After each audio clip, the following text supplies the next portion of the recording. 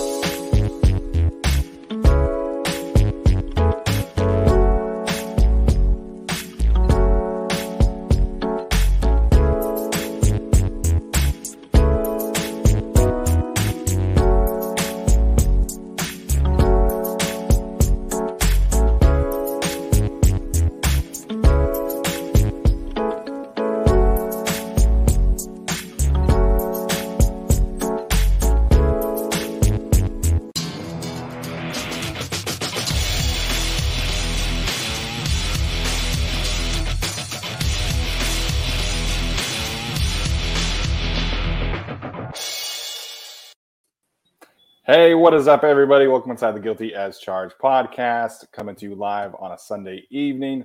My name is Steven. As you can tell, I'm not in my usual setup. As most of you know, have been moving over the weekend and currently do not have internet access at our new place of residence. So I'm at my in-laws' house today, doing my best. So I apologize about the audio. I apologize about the internet connection. Hopefully everything kind of goes smoothly, but excited to talk about the preseason game, the NFL Top 100, as well as an update on our Sunday stocks. So joining me tonight to do that are my guys, Tyler and Alex. Alex, we'll start with you, man. How are you doing tonight? Doing good. Only is the next preseason game the last 10 p.m. preseason game, or is it at 10 p.m.? Yeah, only one more to go, and I'm making it through. Well, and I think next week is a little earlier because it's in New Orleans. Isn't it at like 6 instead of 7? Oh, beautiful. So it is on a Friday night, so we'll have to we'll have a little bit of a different schedule this week as opposed to the one we've been doing, but excited for the end of the preseason for sure. Tyler's here, man. Tyler, how you doing? Doing very well. Can't wait to be done with these preseason games on awful times, late Saturdays, late Fridays. During the game, I was watching it, and it's like, what else could I have been doing? My socks need to be rearranged. The floors need mopping. There's so many other things I could have been doing than watching those special teams play. But hey, stuck it out. Tried my best to take some notes, and let's talk about it. Yeah, definitely was. Preseason football in general is really ugly, but last night took it to a whole nother level. The special team stuff, which we'll get to, certainly ruined the rhythm, and the Cowboys. I think the Cowboys only attempted like 13 passes the whole game, which was just kind of crazy, considering what today's NFL is like. So we'll talk about a bunch of it. We'll talk about who stood out, who didn't stand out. Just really quickly, I do want to kind of run through a recap of kind of the, I want to do a better job of like recapping the action for people who are missing these games. And so, of course, the Chargers got the ball first and was Easton Stick time right out the gate. And that first drive went 4 plays, ending in a Easton Stick interception, which was, less than ideal for sure. The defense did step up, hold the Cowboys to a quick 3-and-out, which was good. Chargers answered with a field goal. on that ensuing kickoff, Mr. Turpin from the USFL had a kickoff return for a touchdown, which was good for that guy. I heard he was potentially on the borderline of making the roster or not. So, hey, man, if there's a way to, assert yourselves into a roster spot, returning 2 kicks for a touchdown will certainly do that. The Chargers did answer with a touchdown drive of their own. Easton Stick leading a relatively long drive, 12 plays, 82 yards for a touchdown. That was the Josh Palmer screen pass that ended that drive. Cowboys came back and answered with their own touchdown. Chargers punted after that. Then we had a punt from the Cowboys, punt from the Chargers, which of course became that touchdown from Mr. Turpin again. This is fun. I love when you recap. I know, man. I'm sorry. And right after the punt return for a touchdown, Easton Stick gets strip sacked literally on the next play, which led to a Dallas Cowboys touchdown. And then the Chargers took a knee right before the half. So that was the quick recap of the first half. We'll get into the second half. Tyler, what were your thoughts about that first half, man? Oh, the first half, wasn't great. Brandon Staley said they didn't play well, and they didn't play well. As far as special teams go, though, I will say I will pump the brakes on the overall criticism or panic, I should say. Maybe I'll pile on the criticism, but I won't panic because looking at the special teams unit, of course, I wasted a bunch of time looking up who was playing, and then Daniel Popper just already had an article. But whatever. You have guys who are probably not making the roster. Keemon Hall, Raheem Lane, Sebastian, Chris Jansen, Lloyd, potentially Dean Leonard. Those guys are out there trying to work at special teams. Yeah, they are the depth options. Sure, your depth is playing special teams usually, but I feel like even the depth that should be playing special teams wasn't playing. So, Tyreek Maddox-Williams is not going to be out there. All these guys, Damon Lloyd's not going to be out there probably on special teams. You're going to have Jaw Taylor out there again, who was not on special teams, if I'm not mistaken. You'll probably have one of Michael Davis or Asante Samuel Jr., one of Drew Tranquil, one of Mark Webb. So I'm not panicking about it, but I will say that was awful. That was terrible. And unfortunately, it did come down to, yes, everyone was involved, sure, but watching JT Woods not be able to make that one stop on a punt return, watching Dean Leonard not be able to get to a guy, these guys that they drafted to play special teams, they're the depth guys, but these guys were drafted to at least be able to contribute on special teams. JT Woods being the third rounder didn't really look so great on special teams last night. So am I worried overall? Not necessarily. And the game before that against the Rams, I thought they were really solid, partially because of Jaw Taylor. Wasn't great. I'm not overly concerned, but I wish their draft picks to play special teams played a bit better last night. Yeah, quick shout out to our guy Renee in the chat with a super sticker, $20. Renee's awesome, man. We've been engaging more with him on Twitter. Really high quality dude. And I will also say, in terms of the punt return, there were at least 2 block in the back penalties that the referees absolutely missed. There were blatant block in the backs that in the regular season absolutely get called. So I'll give my take on the special teams here in a second. But Alex, what did you make of the whole special teams debacle from last night? I just want to say shout out to KaVontae Turpin first, because that guy, he was on those TCU, Gary Patterson, Trevon Boykin teams like forever ago. Then he had a little bit of hiatus, then went to the USFL, and then, has kind of played his way back into that role with the Cowboys. So I think that's just really cool in general. Great story for sure. But just in general, obviously you have the Dean Leonard miss and then the punt return. Overall, not very good, and I felt like the special teams was slow more than anything else. Like they just didn't have the best punt coverage on that one or the best kick return coverage on either of those plays. I'm not waving the panic flag or waving pressing the panic button on the special teams yet, but it did give me a little bit of hesitation, right? If someone like Dean Leonard is to kind of make the roster and play special teams role, someone like Jaw Taylor is to play a special teams role as well. Just the fact that those guys, didn't make the plays that they were kind of supposed to, it is a little bit disheartening. At the same time, anytime you give up a punt return and a kick return touchdown in the same preseason game, it's not great. And sure, some of those guys won't be out there. But I do think there are questions for, Ryan Ficken to answer for and just the speed and overall efficiency of the punt return and kick return units in general.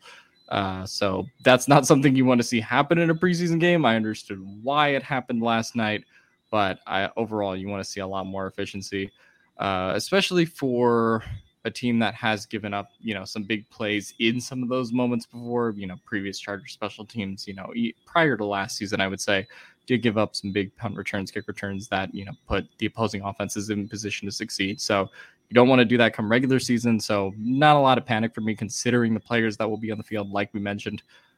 But just overall, not a great day in the special teams office in general.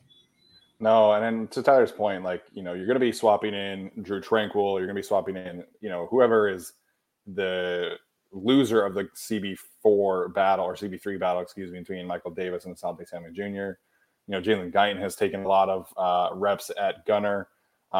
So it's going to look a lot different. Like some of these guys, of course, drafted to, contribute on special teams and it's a similar situation to Dean Leonard and his coverage ability from last week, right? Like he was right there, right on, Turpin and was just not able to make that play. And so hopefully that is something that changes. In terms of silver lining from the preseason, right? J.K. Scott is, he's just booting those balls straight up into the air. I mean, he averaged 4.87 seconds of hang time last week, 4.82 seconds of hang time this week. So that's something that is definitely upgraded. And the punt protection was really solid, which I guess if you're going to have issues down the field, that's probably better than having issues right in the protection line. So, But either way, man, still not a great look. The kickoff return to me was definitely the bigger issue on both sides because Joe Reed, who we can certainly talk about later on, but I mean, Joe Reed tripped. He, hesitated big time and ended up, getting tackled on like the 4-yard line on one of his kick returns. So kickoff coverage, kick return to me was the bigger issue than the actual punt return. Yeah, giant sum of issues. I feel really bad for Joe Reed. It was just, if it could have gone wrong for him, it did. The only thing he could have done worse is a Travis Benjamin in the end zone or something. Otherwise, it was pretty rough for him. Yeah, just not great on the kickoff returns, kickoff coverage, whatever. Just, I don't know, but it's tough. So Dan Fouts said that they couldn't tackle in practice on special teams at all. Is that a league-wide NFLPA rule? Not as far as I know. I know most practices in general, you just kind of touch them or run by them, similar to how they do on defense. But I thought that you would be able to at least hit the ball carrier. Yeah, I mean, I don't know how it is around the league. I know in Chargers practice, and we've talked about this, they're not taking guys to the ground. They've worked tackling drills. They've worked getting to the ball carrier, but they really have never worked putting those two things together yet. I don't recall if that was different last year, but still a problem. Hopefully they iron out those wrinkles moving forward. Yeah. And another quick shout out in terms of the super chat feature. I almost said Dalton Kincaid, who's the Utah tight end. It's not Dalton Kincaid. It's Brent Kincaid. Here with a super chat says, cut Daniel, keep Bandy, and oh my, please find a gunner on special teams. We'll certainly talk about the quarterback situation and of course, Michael Bandy today. But I had to give a quick shout out to him. All right, well, let's talk about Easton Stick in particular, and then we'll kind of dive in through the second half. I know people in the chat saying don't recap things. I'm sorry. I know that not everybody is watching these. Not everybody understands the sequence of events. So wanted to kind of preface there. Alex, what did you make of Easton Stick's day from last night? Hype train died fast. Really bad. So I don't know.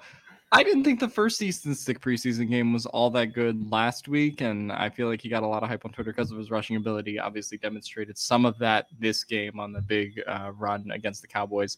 But overall, as a passer, still kind of the same guy. Obviously can hit a couple nice throws in stride, hit a screen to Josh Palmer that resulted in a big gain. But it's still kind of the same guy to me who's going to be very hit or miss, particularly from a clean pocket. And that's kind of been the issue with Easton Stick for a while, which is why when people, talk about the upside of Easton Stick's athletic ability and all that he can do on the field, that's been the one major drawback, is that from a clean pocket, he just hasn't been able to do that, and kind of showed that again last night.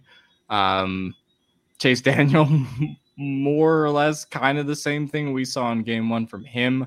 Didn't think it was the strongest performance either. So overall, in terms of this QB2 battle between the two, it took a step backwards last night, really, for both players, in my opinion. And for Tom Telesco to say in this, same breath, I should say, that, they're basically going to keep 3 quarterbacks on the roster regardless of, what happens in the second or third preseason games. I think that's really bad. I don't think that they should do that. And I think it's a waste of roster space and waste of efficiency. Yeah, you could say it's, they're only going to keep 46 active players on game day and all that. But at the same time, I just don't see what either Easton Stick or Chase Daniel have done at this point to justify a roster spot. Honestly, I mean, they're going to keep both of those players. And to me, as far as the preseasons that we've seen from both so far, very underwhelming to this point, in my opinion. Yeah, I really wanted to see Easton Stick take some sort of step forward, do anything, please pull away or whatever. If you're going to make the roster, at least show like, gosh, if this guy gets into the game, maybe he can put up, a couple touchdowns for us. And it just, I mean, sure, if you underthrow it to Josh Palmer and you throw a screen to Josh Palmer, I guess you can score. Like, I guess that is a way you can score. Handing the ball off to Josh Kelly, Austin Eckler, whatever, sure, I guess you can score that way, but it wasn't great. And I think the first game, they did a lot more design rollouts, a lot more Easton Stick on the move intentionally sort of things. This one, it really felt like, okay, show us what you can do from the pocket. And I mean, we're talking a clear, easy offsides, and he dumps it at Josh Palmer's feet. Just bad throws, bad decision-making, stepping up and running where he shouldn't have. I don't have the all 22, so it's hard to tell what the reads would be a couple of times, but there were times he'd take the snap and lob it immediately to Moore or to a running back or whatever. And it's like, you couldn't have gone through maybe the progression or something there. And I guess maybe sure, if Moore's one-on-one on the outside is your bigger receiver, then maybe that's the matchup you want. And I kind of hope you would see something else. I don't know why Steven is, why is everybody laughing? What did I say? Sony Vegas chat, not what you said. Sony Vegas editor said in the chat, not to brag, but Easton Stick used to clap my sister's cheeks in college.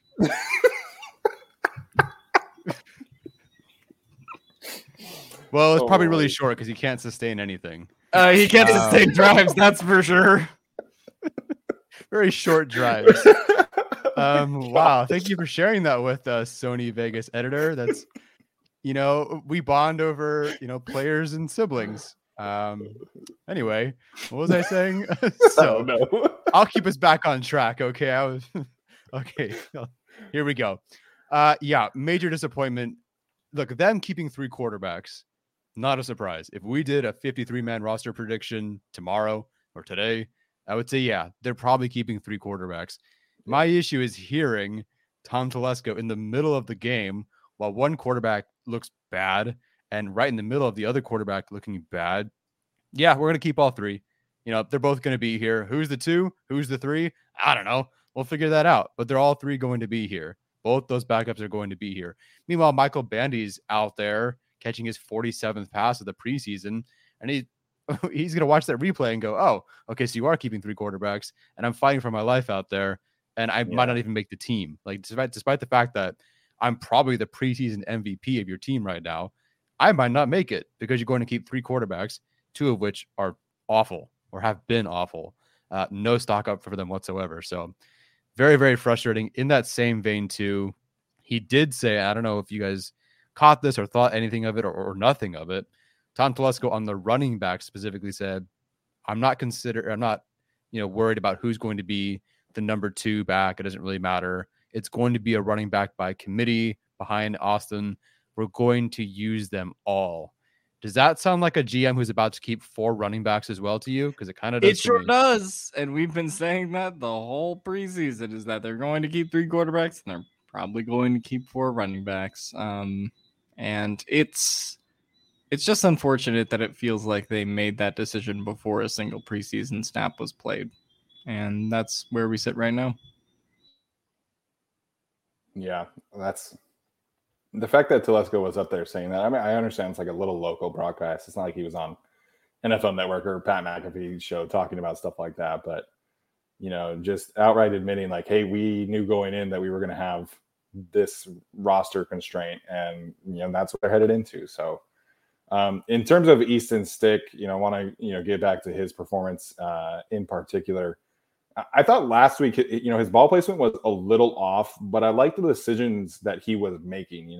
For the most part, he was going to the right read, he was processing, he was running the offense at a higher level than what we had seen previously.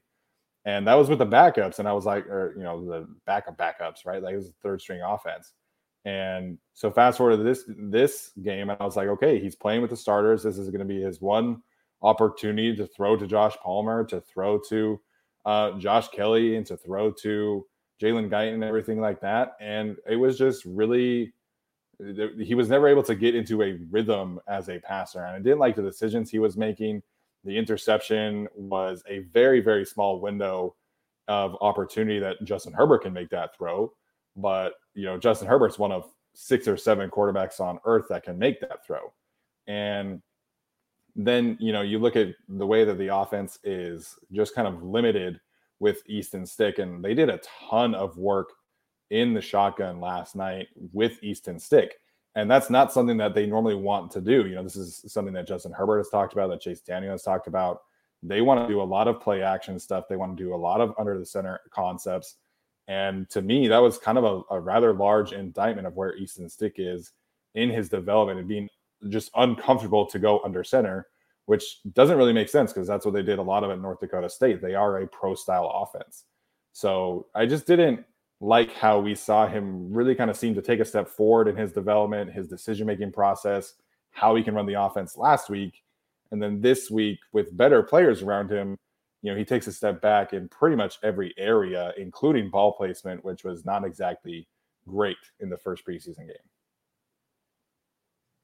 Does that feel, though, more like, or as much indictment on then like Joe Lombardi then?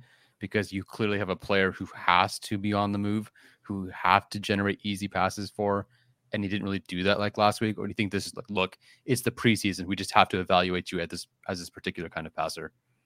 I think it's more of the latter, right? They're trying to figure out what exactly Easton Stick can and cannot do. And, he's not getting a ton of reps, and that's not really his fault. He's been the third quarterback, and I totally get that. But, we just haven't seen a ton of development. And there are ways throughout the offseason to make sure you are improving, as a passer. And we haven't seen much of that. So I know people don't really like to hear this, but neither quarterback is great, right? Like the backup quarterback situation is an issue, if anything happens to Justin Herbert. But to me, like it's still the same. I know that Chase Daniel can sit there, make reads, process, make the right decision, run the offense, and mentally handle that. And he's going to be consistent. He's not going to be the kind of guy who one week is going to be really good, and then the next week he's going to be really bad. He's just going to be fine. And just bad. But that's more workable to me than somebody who is up and down like we've seen from Easton Stick. And I wish it were different, right? To me, I would much rather live in a backup world where you're dealing with like a Tyrod Taylor, like an Andy Dalton kind of backup quarterback. But I can also understand why the Chargers would not want to pay that kind of player. So it's an issue, right? But I know what I'm getting in Chase Daniel. I know that he can handle the offense. And I don't know those things about Easton Stick. We just haven't seen him be consistently good in that department. Yeah, I at least would hope and feel that Chase Daniel, against full-time actual NFL millionaire starters, could run the offense. Easton Stick, I don't even know if you can do that against the second string unit yet. So now that Chase Daniel's amazing, like we get it. We're not saying that he's good. He was bad. And thankfully he had that last drive that basically saved his night. Otherwise it was absolutely dog shit. Yeah. But I have some more faith in Daniel, but again, it doesn't really matter at this point. They're keeping 3. All right. Well, I will not bore the audience, I guess, with running through the second half recap. So let's get to some more positive takes in terms of guys who stood out and guys who are legitimately going to impact this season. And I think Josh Palmer certainly had a good night. I think Chris Rumpf had a couple of good plays. But Jamari Salyer, man, is really just impressing at every single turn. He had 35 pass blocking snaps last night, did not allow a single pressure.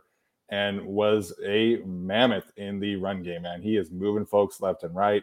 I think he's really, coming into his own. And there are certainly some weaknesses to his game. And I know you guys talked about, why they're not evaluating him at right tackle yesterday. So I don't necessarily want to get into that. But, what he's doing at guard and how he's able to facilitate and how he's able to be comfortable in this kind of offense has just been really impressive. And I feel great about him being the first, backup guard, if you will, because he has earned that. To me, he's been really consistent and very good in these preseason games. And I mean, I haven't been in there in practices, but it sounds like he's been doing that same kind of thing in practices as well. So to me, Jamaree Salyer is kind of the big winner of last night, if you will. Yeah, he's so good. He's just been so good. He stepped onto the field, and you could argue he's been better than Zion. If anything else, he's been more impressive, I guess, considering it's a first-round pick versus a sixth-round pick, and he's sort of making that transition from tackle to guard. I actually was rewatching our interior offensive line stream just for the Salyer part. And you talked about there's really not a lot of flaws in his game. Like heading into it as a prospect at tackle, trying to evaluate him, there wasn't a lot there. And even for a guy who didn't test that well, the measurables aren't so great. And he had admitted that the NFL saw him like that. He's still very fluid. He still can move. He can still explode out of his stance. Not hyper athletic. He's not as athletic as Slater or Zion by any means, but he can get the job done. And man, he's just a different player. Someone in our mailbag, which I have for YouTube members and Patreon supporters, asked for me to rank, the top performances from the last game.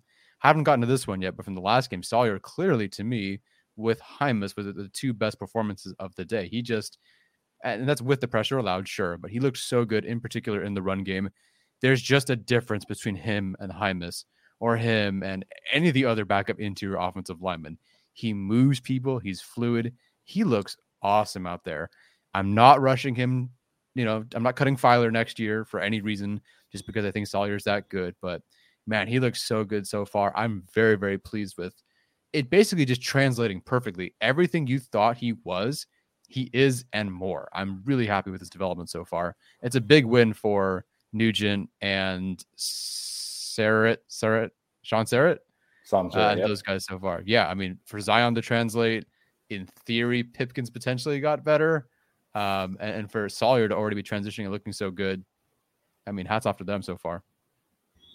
Yeah, I think everything you've seen from Jamaree Salyer so far in the preseason has been really good. Obviously continued that last night. Everything you've seen from Zion has been really solid, especially last night. So it's been a big win for the OL room, and the fact that he's kind of already, when we talk about Jamaree, surpassed Hymas on the depth chart, and who was just a pick last year by this coaching staff, I think is really just important to point out as a whole. Obviously, you talk about Josh Palmer. Michael Bandy continues the preseason on preseasons. If they are going to keep a wide receiver 6, it absolutely has to be him. And I don't think that's going to happen at this point, because they're going to keep 3 quarterbacks and 4 running backs over someone like Michael Bandy, who's been balling out and looking like the preseason equivalent of Keenan Allen, in these games.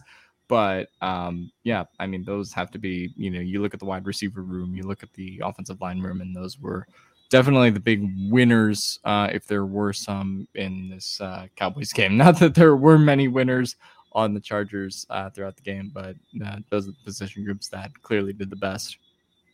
Yeah, Tyler, what do you have Bandy at if you're including the scrimmage? What's the stat line at right now? 20 receptions on 26 targets for 180 yards and 2 touchdowns. And I'm sure his passer rating when targeted is awesome. Outside of that one, drop-ish interception, hot potato. Yeah. Just amazing so far. Yeah, in terms of passer rating when targeted last night, it was a perfect 142 with his 8 catches on 8 targets, and I think it was like 60 yards and a touchdown. So, I mean, Bandy has been really good, man. He's impressive with his route running. He's impressive after the catch. I think he's got a little bit more wiggle than a lot of people would think, just kind of looking at him and kind of looking at his physical profile. But no, he had a great night again last night, and that was with both quarterbacks, right? He had some catches with Stick. He had some catches with Chase Daniel, kind of like Tyler mentioned, kind of saving that offensive second half on that final drive. But I keep on getting this comment from a lot of people, and I agree with it. Right, I don't have any concerns that Easton Stick would get claimed on waivers from somebody else. I definitely have a concern about Michael Bandy getting claimed from somebody else if they cut him. So Bandy's been great, man. He's earning a roster spot. I hope that's with the Chargers, but I do expect him to be on a roster this year somewhere. Yeah, basically a free receiver on the waiver wire who can get open short game, somewhat intermediate, probably could even get open deep, and he did that one play that Stick missed him just by a tiny bit. Hyper productive, 2 different quarterbacks that look good with him. I mean, just there's no way he's not going to be claimed on waivers by some team. Why wouldn't you want that on your team? Unless, of course, you'd like to keep 3 quarterbacks, 4 tight ends, 4 running backs, 6 fullbacks, and all that sort of stuff. 6 fullbacks. Can you imagine? All right, Tyler, anybody that you want to give a shout out for standing out last night? I will give Trey Pipkins a shout out for standing out in a positive way. Watching his, granted, they get 12 reps or whatever it is, 12 pass blocking reps and a couple of run blocking reps. So it's not a lot to go off of, but I do think after a pretty miserable Wednesday practice, I'm not sure how Thursday went, he not facing Micah Parsons and other guys looked very solid. I think he climbed to the second level in the run game very well. I think he blocked well. I think he does. Like I never watched Trey Pipkins, but I can still tell there's a different athlete, more explosive guy out of his stance this year. And it really showed last night. He was very smooth, gave up 0 pressure statistically anyway. I didn't have a single negatively blocked play for him. I thought he looked really solid. And a night where Storm Norton, I think, had 2 pressures, or at least by my count, 2 pressures, and should have been called on a holding. I think that went to Hunter, but everybody sort of held. I think Pipkins, for really the first time, took that step forward and got away from Storm Norton in this battle. And I think that he's maybe starting to finally pull away. I thought he looked really solid, and good for him for that. Yeah, there was a super chat earlier that I meant to bring up, and I apologize for not remembering who it was, but they were asking about Trey Pipkins and if he had done enough last night and kind of separating himself from Storm Norton. And initially, we shared this in the Discord, but initially Pro Football Focus. Oh, it was Renee. Cool. Shout out to Renee again for the super chat there.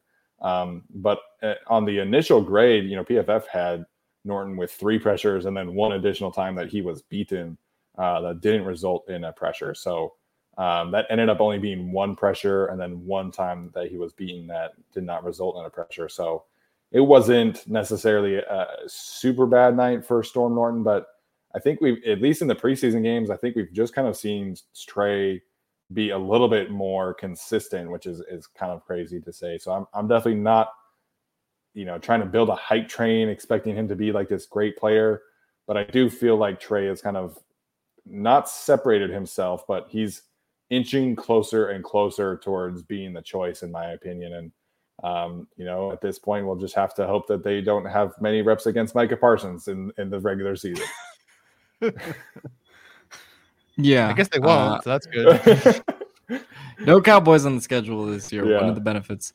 No, I mean, I think Trey Pipkins definitely kind of continued some of the momentum that he had at the end of last season when he got those 2 starts and got into those games. And so we finally saw a little bit of a continuation of that when it came to Trey Pipkins. Didn't really see it in the first preseason game as much in terms of him separating himself from Norton.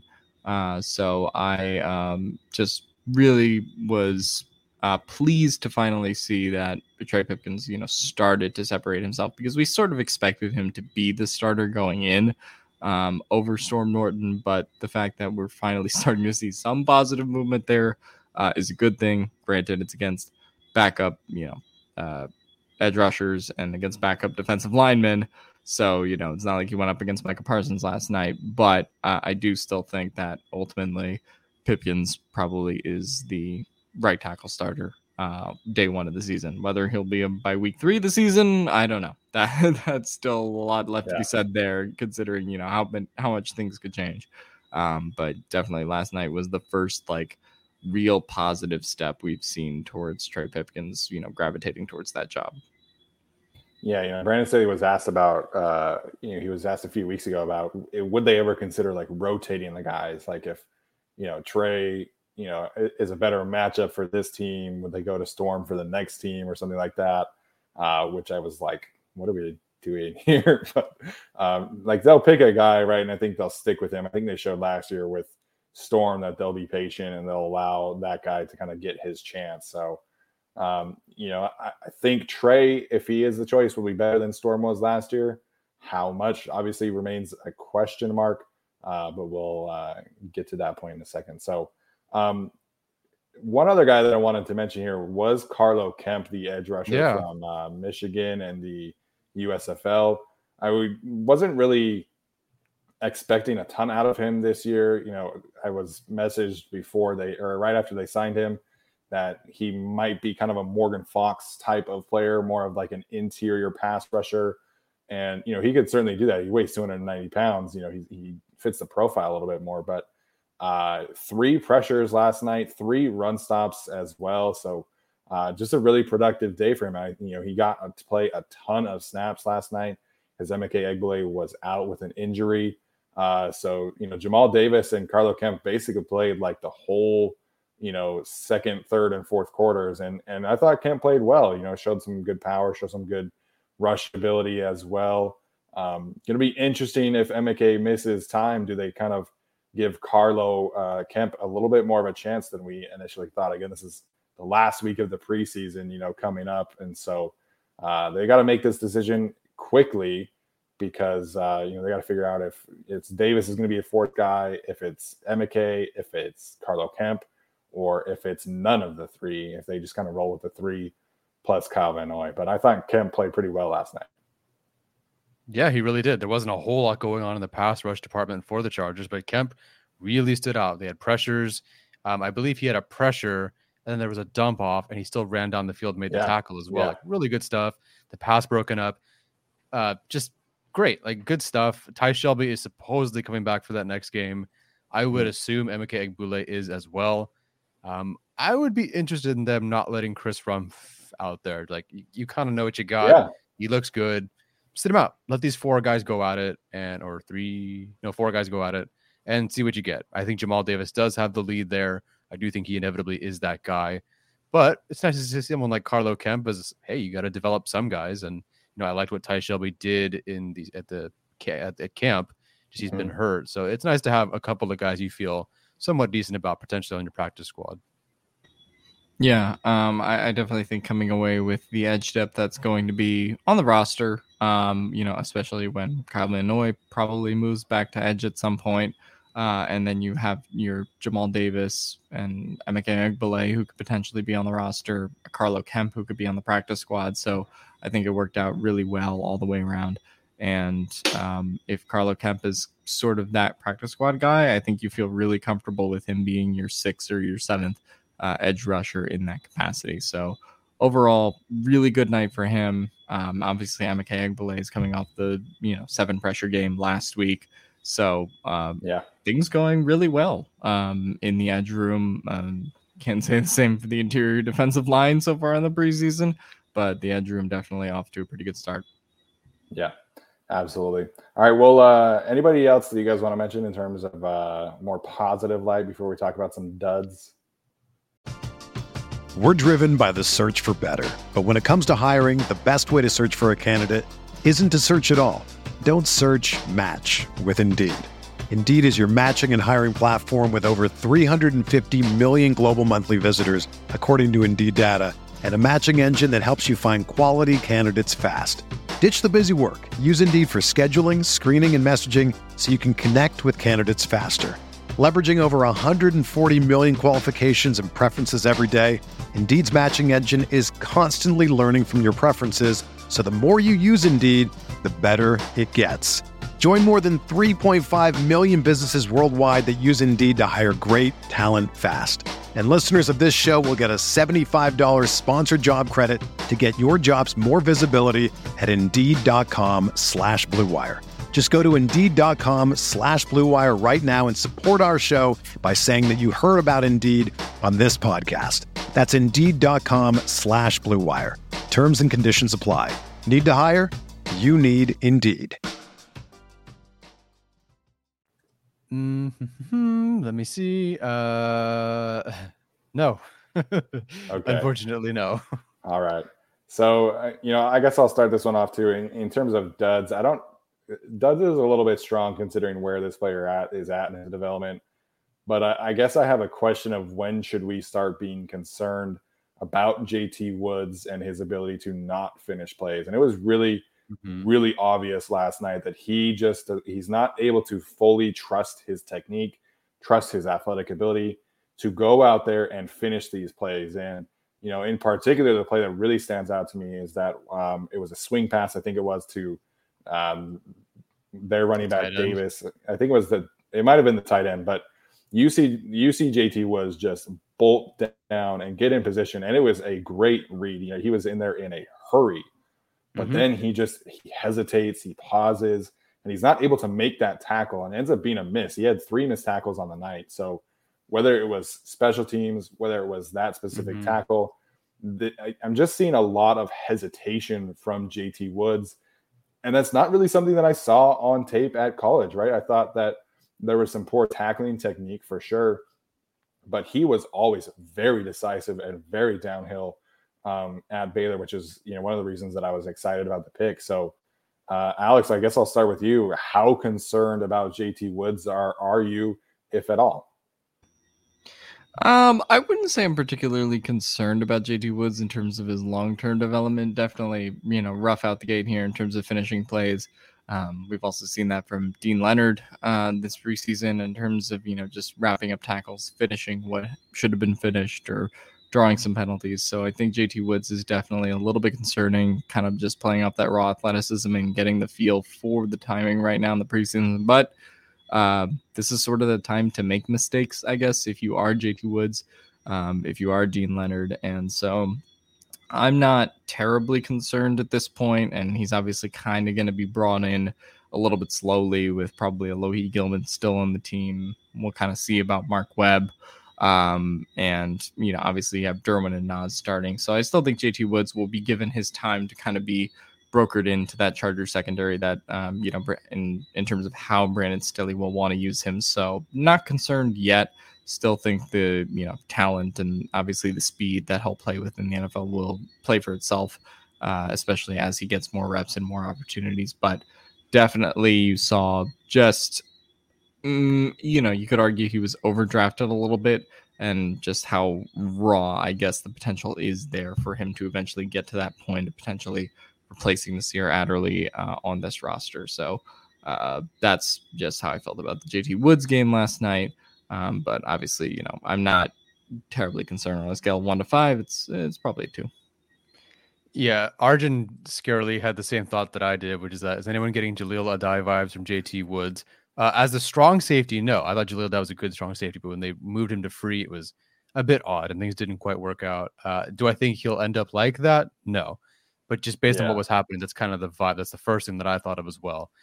Am I concerned about the missed tackles? Well, sure, but I'm not concerned for his long-term future. I'm not worried that's going to be something that plagues him forever. Again, they are not tackling. These 2 games and maybe the scrimmage, the joint practice with the Cowboys, that's kind of it for him. He basically hasn't tackled since college. And so he's still trying to figure out all that. And the mistakes are still there. It's still leaving his feet. He's not a big guy anyway, so guys are going to blow right through him. Yeah, still ducking his head. Those things are all issues, but we all felt rewatching it that it was correctable. The concern I have is what you brought up, which is the hesitation, because JT Woods, we literally sat there and watched all of his missed tackles in college football last year, and most of them, if not all of them, he was right there. The instincts were there. It was great. He was fast, instinctive. He just couldn't make the tackle, but that's coachable. To see him now hesitate, that is actually a step back for him. So that's the more concerning part. Small sample size. It's 1 game. And I think these things can be cleaned up during the year. He's just going to have to make mistakes or make some good plays too. And it's going to be there. But that part is concerning. I do think at this point, you may have to keep 5 safeties. I just don't know if Mark Webb is not your free safety, deep safety like JT Woods supposed to be. And I don't think they think he is either. And if Alohi is that other guy, I think if he's healthy, you might have to keep 5 just to kind of let things calm down for a bit. Like, do you want to go right away and have JT out there versus the Chiefs and the Raiders to start the year? Like, I mean, maybe, I don't know. Maybe he shows up and does really, really well. Yeah. Not saying Alohi's all that great. Don't get me wrong, but he's had a pretty solid camp. Mm-hmm. And I feel like the ceiling isn't there by any means, but I feel like, the floor is kind of there. And I feel like you might just get it consistently fine out of Alohi Gilman, whereas JT Woods, you just can't have these drive extending missed tackles, and there were. So that combined with him being a bit of a worry on special teams for the same reasons, not being able to either get down there or make the tackle or stay in his lane or whatever, that's more concerning to me. But yeah, I think he'll be fine, but it was not a good game. No, it wasn't. And then, you're talking about roster construction, right? I think like the three of us, kind of pictured like, okay, best case scenario, right? Like Mark Webb, he really kind of improves upon his, 2021 training camp. He becomes the guy that they're kind of hoping could play in the box, play some slot. He's been injured. He's practiced like 4 times in training camp so far. He has not played in either preseason game. And last week, Brandon Staley said that his calf injury is kind of lingering, and well, that's not really great. Raheem Layne kind of comes on strong. We haven't really heard much about him. Didn't necessarily play bad yesterday, but didn't stand out either. And, JT Woods is kind of struggling. And so, we kind of pictured, okay, like you drafted JT, he's making the roster. Mark Webb, he's going to come into his own and make the roster, and that's going to push Alohi Gilman kind of out of the way. But Alohi has been really solid, and he's been a player that they have been semi-excited about. I want to say that they're like, super thrilled about his potential, right? But he's just a solid presence, and he's not injured. So, he's kind of, looks like we lost Alex there for a second. Hope he's able to get back in the show. Oh, there he is. Okay, good. So, yeah, Alohi just is kind of been a solid presence, and almost by default is going to make the roster. So it's a question mark for sure in the short term, but I don't think any less of JT Woods' long-term potential at this point. Yeah, I would agree. And if you watch the pass breakup by Carlo Kemp, that was a quick screen to a wide receiver, but JT Woods came flying to go. Like, he was going to hit that receiver. I don't know if he'd make the tackle, but he did beat it perfectly, and it did look like the timing was perfect. But he's going to drop that receiver for no gain or a loss, so didn't get a chance to do it. And if he did, could be a different conversation that we're having right now. We're like, well, okay, there's what we wanted to see. There's the instincts and the physical skills connecting. Didn't get a chance to do it, but that was there on tape, so that's good. Yeah. Alex, anybody that you want to bring up in terms of being a dud from yesterday? Jerry Tillery, Christian Covington. Come on, he had a pressure. He showed up. Interior defensive line. Yeah. Last night was not good from an interior defensive line standpoint, and it made me a little bit concerned. Obviously, we're going to see Sebastian Joseph Day, Austin Johnson, and all those guys when the regular season comes around. But Jerry Tillery and Christian Covington are probably making this roster, and they're probably going to play relatively significant snaps. And to see the effort that they gave last night being relative zeros on the stat sheet and just not having that impact that they should have had in the run game at times, in the pass rush game at times. Morgan Fox kind of played okay. But aside from I thought Fox was fine. Yeah, Fox was fine. But aside from that, pretty quiet night from the interior defensive line as a whole. And it's, kind of back-to-back weeks here for both Tillery and Covington. So the fact that you're not seeing more from those guys, and they do kind of view those two as pivotal cogs on the roster at this point, at least in terms of depth, that is the, concerning part to me. Yeah, it definitely was not the Rams' performance where I thought the rotation overall outside of Jerry Tillery looked really solid. Of course, I thought Fehoko looked fine. I thought Gaziano looked great. Gaziano's not going to make it, unfortunately, but he looked really good. How do I feel about this group? I think Covington flashed a bit. He flashed more than the first game, I think. Yeah, I think even absolutely. Statistically, I think he did as well. But yeah, don't feel super great. I'm curious. It felt like Fajoko's snaps, maybe I'm wrong, but it felt like his snaps took a step back in terms of the rotation. Maybe he did more snaps. He probably took more snaps because there were more drives. But it felt like they were like, okay, let's try out Covington a bit more. Let's try Otito, which is fine. I get Otito. And he took a bit of a step back. So I don't know if that's things to come or if that's just, hey, we're trying something different this particular game. And then the third game, we'll go back to more of a normal rotation. So we'll see. But if it is Covington, if it is Tillery, if it's Fox, like stay healthy. Sebastian Joseph Day, Austin Johnson, stay healthy, man. Yeah, in terms of the snaps, I think Covington, Fajoko, and Otito played up a similar amount of snaps. I think it was around 20 for each of those three players. But I felt like I didn't see Covington that much early, and I saw him more late than I did Fajoko, if that makes sense. Like I remember Christian Covington getting reps in the fourth quarter last night, and I don't think Fajoko played in the fourth quarter, at least to my recollection. So it is going to be, again, very interesting. How do they kind of cipher out that last position? Because Joe Gaziano, I think he played 16 snaps and he had 2 pressures, he had a sack, he had a quarterback hit, and he had 3 run stops. Like that guy, all he does is come out here and produce. And it's like, well, that's great, but you're not making the roster like almost regardless. So it's just as, I hope that they are able to kind of sort this out because, I will say Christian Covington, I'm starting to figure out really like what he does well and what he doesn't. And, if he's playing against a team that's going to do a lot of outside zone, I think Christian Covington is able to kind of ride that wave and then just be, a playmaker in those instances. But, last night, the Cowboys just, anytime Covington was in, we're just like, okay, we're going to run duo at Covington and at Jerry Tillery, and you're not going to be able to stop it.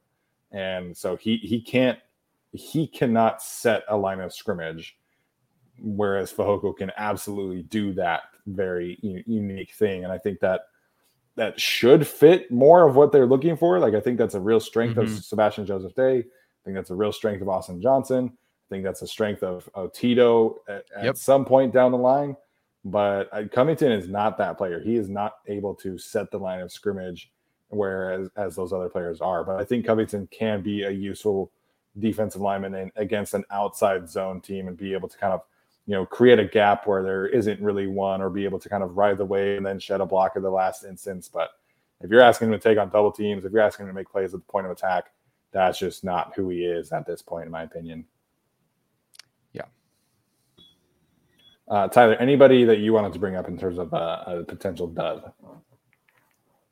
I mean, not in particular. I think we've covered most of it, and we've covered most of those guys. I would say some of the running backs, and there were just kind of some errors here and there.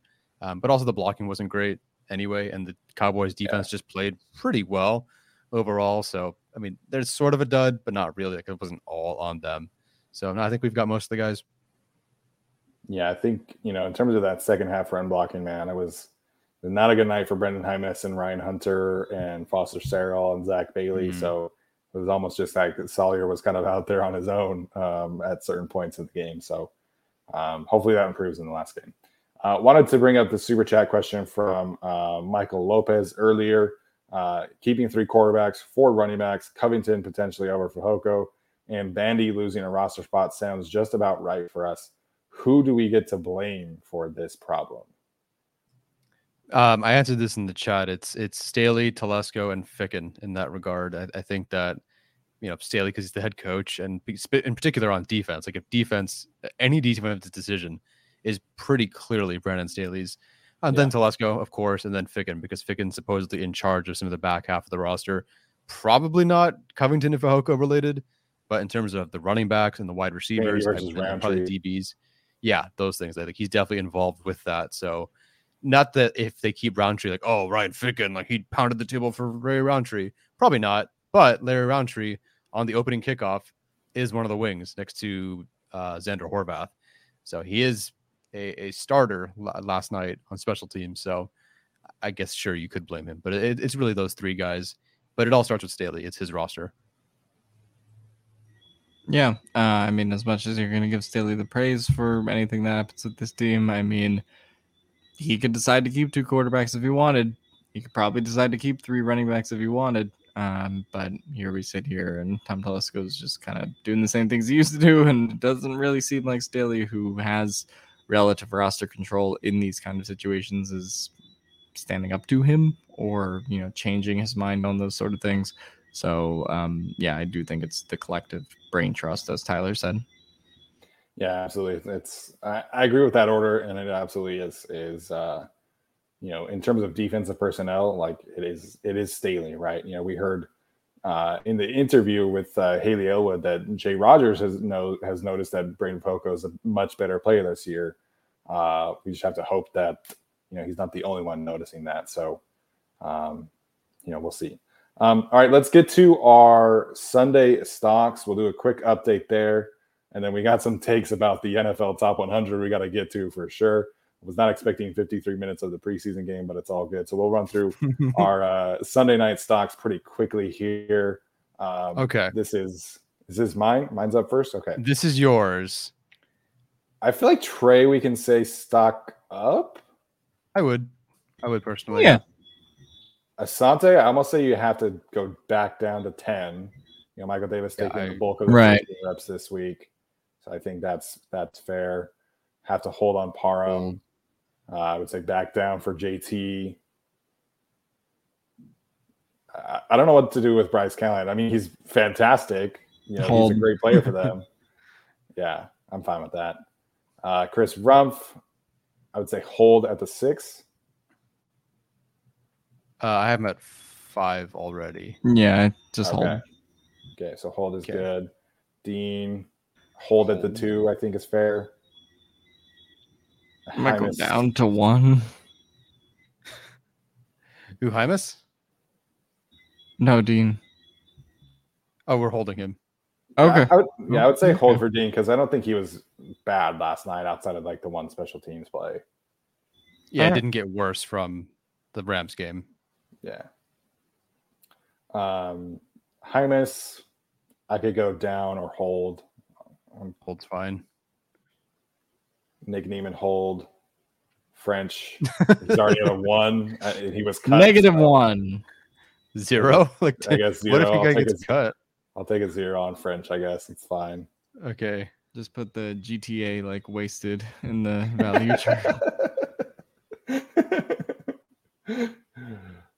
I mean, if you guys know from the broadcast angle, if Dean Leonard was offloading coverage, more power to you. But those of you in the chat, Kent Moyer, I'm fine holding. Jamal Davis, I think you hold there as well. So not a great week for my guys, but it's all good. Okay, I'm gonna try to remember all those. All right, here's mine. Palmer, what do we think? Hold. I'd say hold at the 11, yeah. Okay. Fox. Same. Hold. Same. Parham hold. Okay. Hold, I guess. He didn't really do anything. Yeah. He didn't do much and he got hurt, so right. That's fun. Which we didn't really talk much about that, but what did we say? We said down on Woods, right? Mm-hmm. So hold there on Rumph. Yeah. I think Webb you have to say down because he's been injured and has not played like at all. Wouldn't Parham be the same thing then? That's fair. Okay, so hold on Webb then. I would say the difference is just Parham has a more established role at this point compared to what Webb is. Is kind of fighting to make the team and obviously hasn't gotten to play another preseason game versus I feel like we know what Parham's role is regardless of whether he's healthy or not right now. Okay. You guys want down then? Yeah. Yeah. I agree with Alex. Fehoko, I said hold. Said hold for Neiman, right? Hold for Neiman. Down, probably, for more. Yeah, I put him at 0.25. Yeah, okay, here we go. 8 targets for Jason Moore last night and 2 catches. I mean, some of that was obviously, Stick and Daniel each just had blatant misses on a go ball to Jason Moore, but it was not good. Bandy up, yeah. Yeah, probably at a 4. But you can give yourself $4. Woohoo! And then we said hold on Cam Moyer, yeah. Okay. All right, Alex, here we go. Hold. Fox and Van Lam, I think both of those are hold. Spiller, we said hold.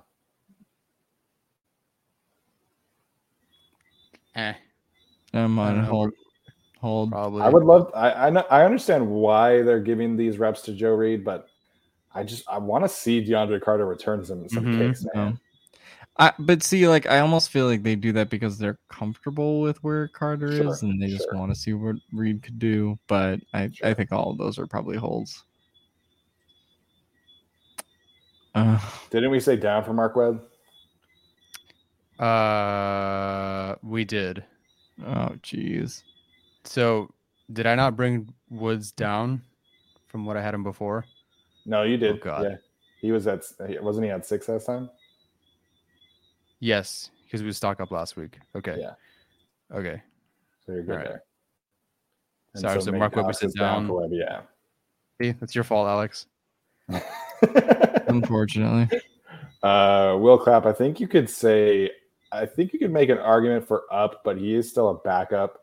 He did have some really good reps from what I saw. Again, it was just highlights that the Chargers posted on YouTube. But he did have some really good reps from what I saw there. He was good-ish in the preseason game, but I certainly am not down on Will Clapp at this point. And I think Easton Stick is up because they just guaranteed him a roster spot, right? Yeah, I'll actually put buy him that. at $5. I mean, they just. I'll give you $250. How about that? I'll take adjusted for you. No, I'm kidding. No, you say it too. Gaziano had a good game. He's got like zero chance to make the roster at this point. Good game. Jeez. I'll let you decide that one, Tyler. I think you hold. Thanks. McKay, hold. Okay, here we'll do this. I think that's an up. I think McKay's a down because Jamal Davis, I think, is going to take his spot now. Yeah, that's acceptable. That's fair. There. All right, Tyler. Now we get everybody's favorite part of the show where Tyler has to do some quick Google math. No, I already did, man. It was automatically going 56. Oh, let's go. 5. Yeah, screw you guys. I gained $2. Tyler figured out how to work the spreadsheet. Watch out.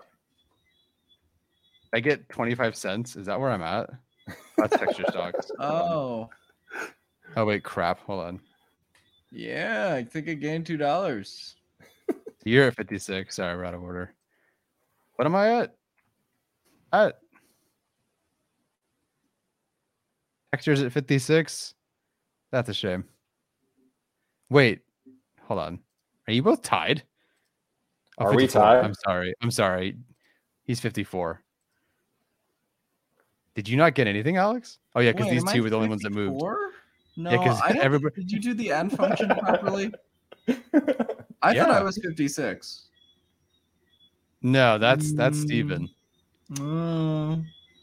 10, 20, 20. I'm 56 in my own head. Easton Stick is making this roster, so you got to bump him up a couple points, in my opinion. This sounds like I don't know, some illegal trading. Yeah, man, 54. Easton Stick's whole Chargers career is an illegal stock trade. So I mean, probably. All right, there we go.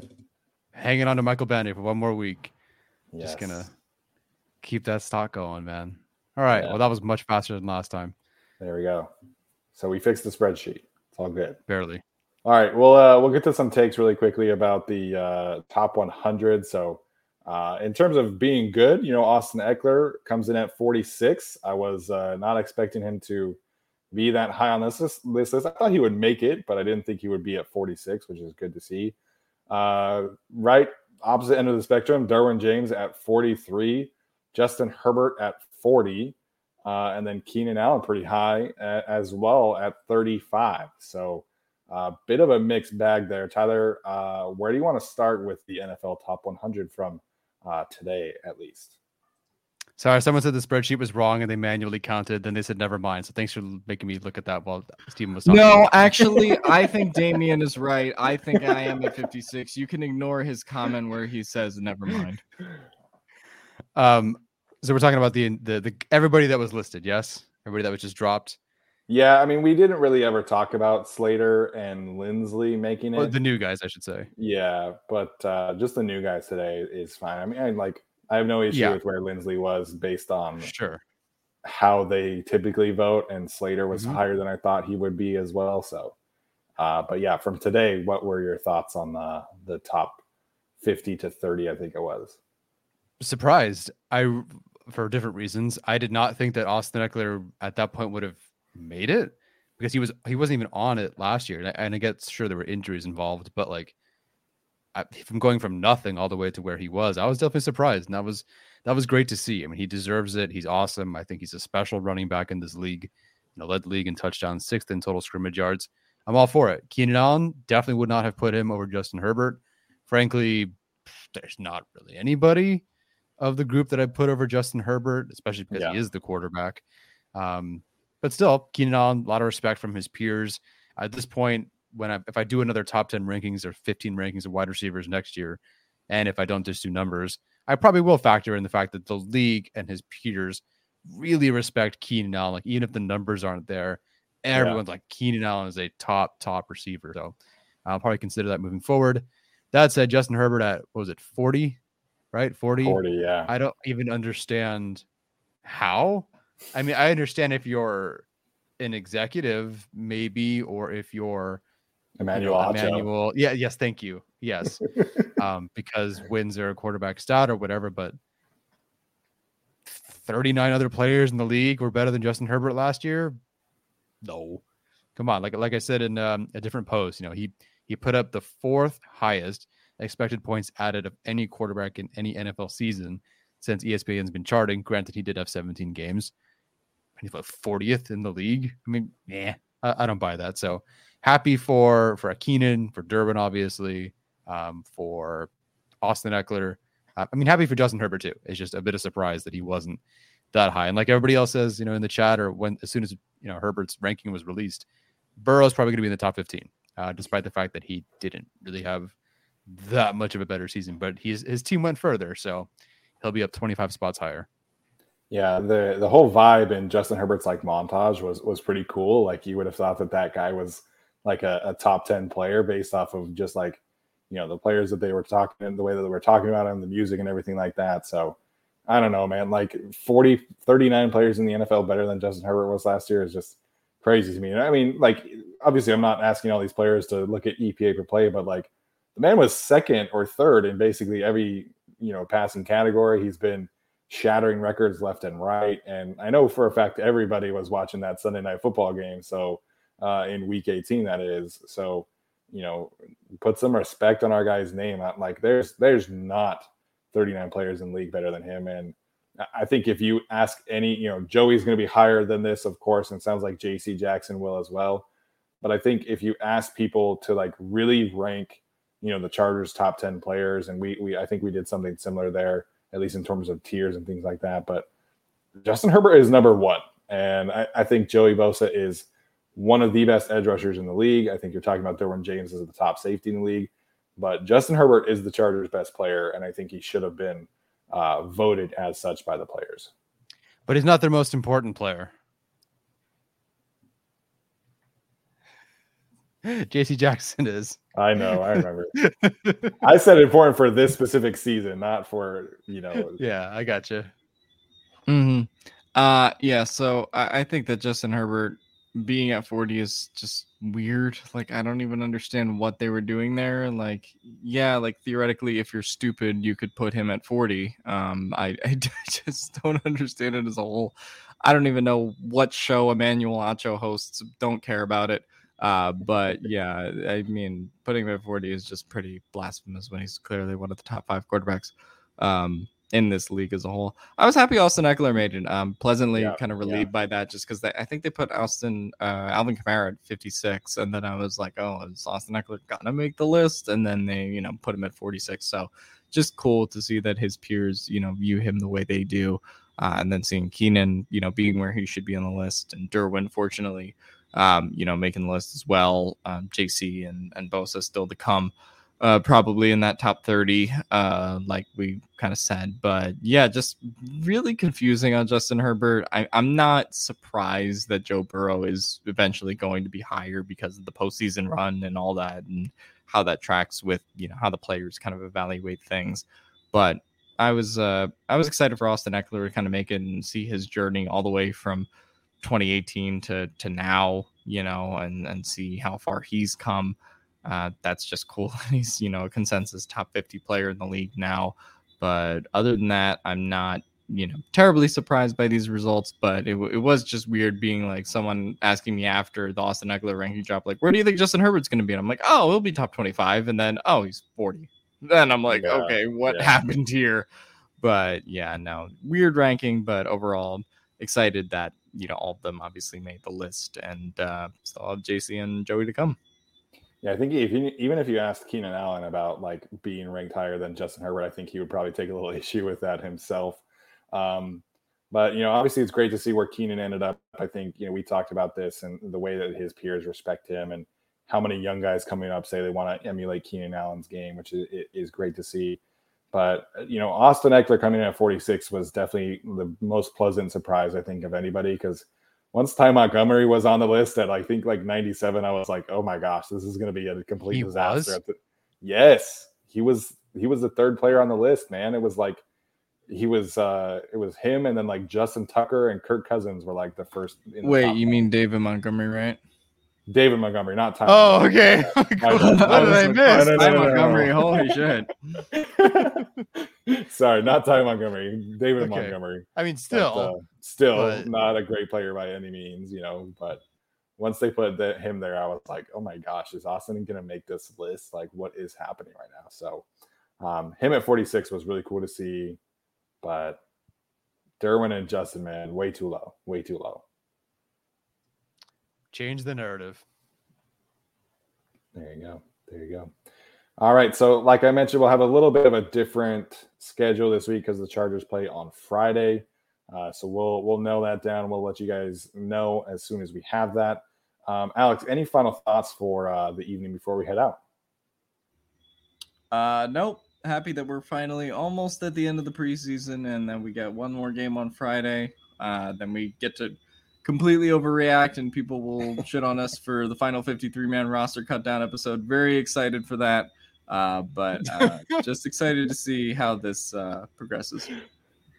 I think we'll be okay, because I think they're going to make some decisions that everybody hates, and we'll just kind of ride that wave, But I just remember that I was called stupid when I said that cutting Tyron Johnson was dumb. And then when we do the same thing for Bandy and other people this year, then do you think you're smarter than Brandon Staley? No, but I think that's dumb. I think you have a point there, Alex, for sure. But we'll do our I think for the most part, in terms of predicting the roster, I feel good probably about like 48 of the spots. We'll figure out. A lot of it depends on injuries and who can come back this week or not. But we'll probably do our final roster prediction on Saturday. If we'll see how that goes in terms of the final preseason game. But like I said, we'll let you guys know. Tyler, any final thoughts, man? No. No, for our audio audience, obviously Tyler just typed into our chat. Big thanks to everybody for tuning in, and had a really good audience and turnout for tonight, even after a blowout loss in the preseason. So excited to get to the regular season games, all the big stuff that matters, and we'll obviously have you guys covered there. So that's going to do it for us tonight. Hope everybody has a good evening. If you have a teacher in your life, make sure and show them some extra love as everybody gets headed back to school this week. I know it's a little bit stressful in the Hagelin household right now with all of that. And of course, we've been moving. So if you know a teacher, give them a hug, give them a shout out as they have to deal with all your crazy kids and getting back to school. So I appreciate everybody working in the educational world. So that's going to do it. We'll see you guys later. Have a good one. Did you know that most vitamin D3 supplements come from sheep's wool? I'm Kat, founder of Ritual. We're making traceability the new standard for the supplement industry. When I was pregnant, I couldn't find a multivitamin I could trust, so I created my own. Ours is made traceable, third-party tested, and clean label project certified. Oh, and our vitamin D3, it comes from sustainably harvested lichen from England, not sheep. Trace for yourself with 25% off at ritual.com/podcast.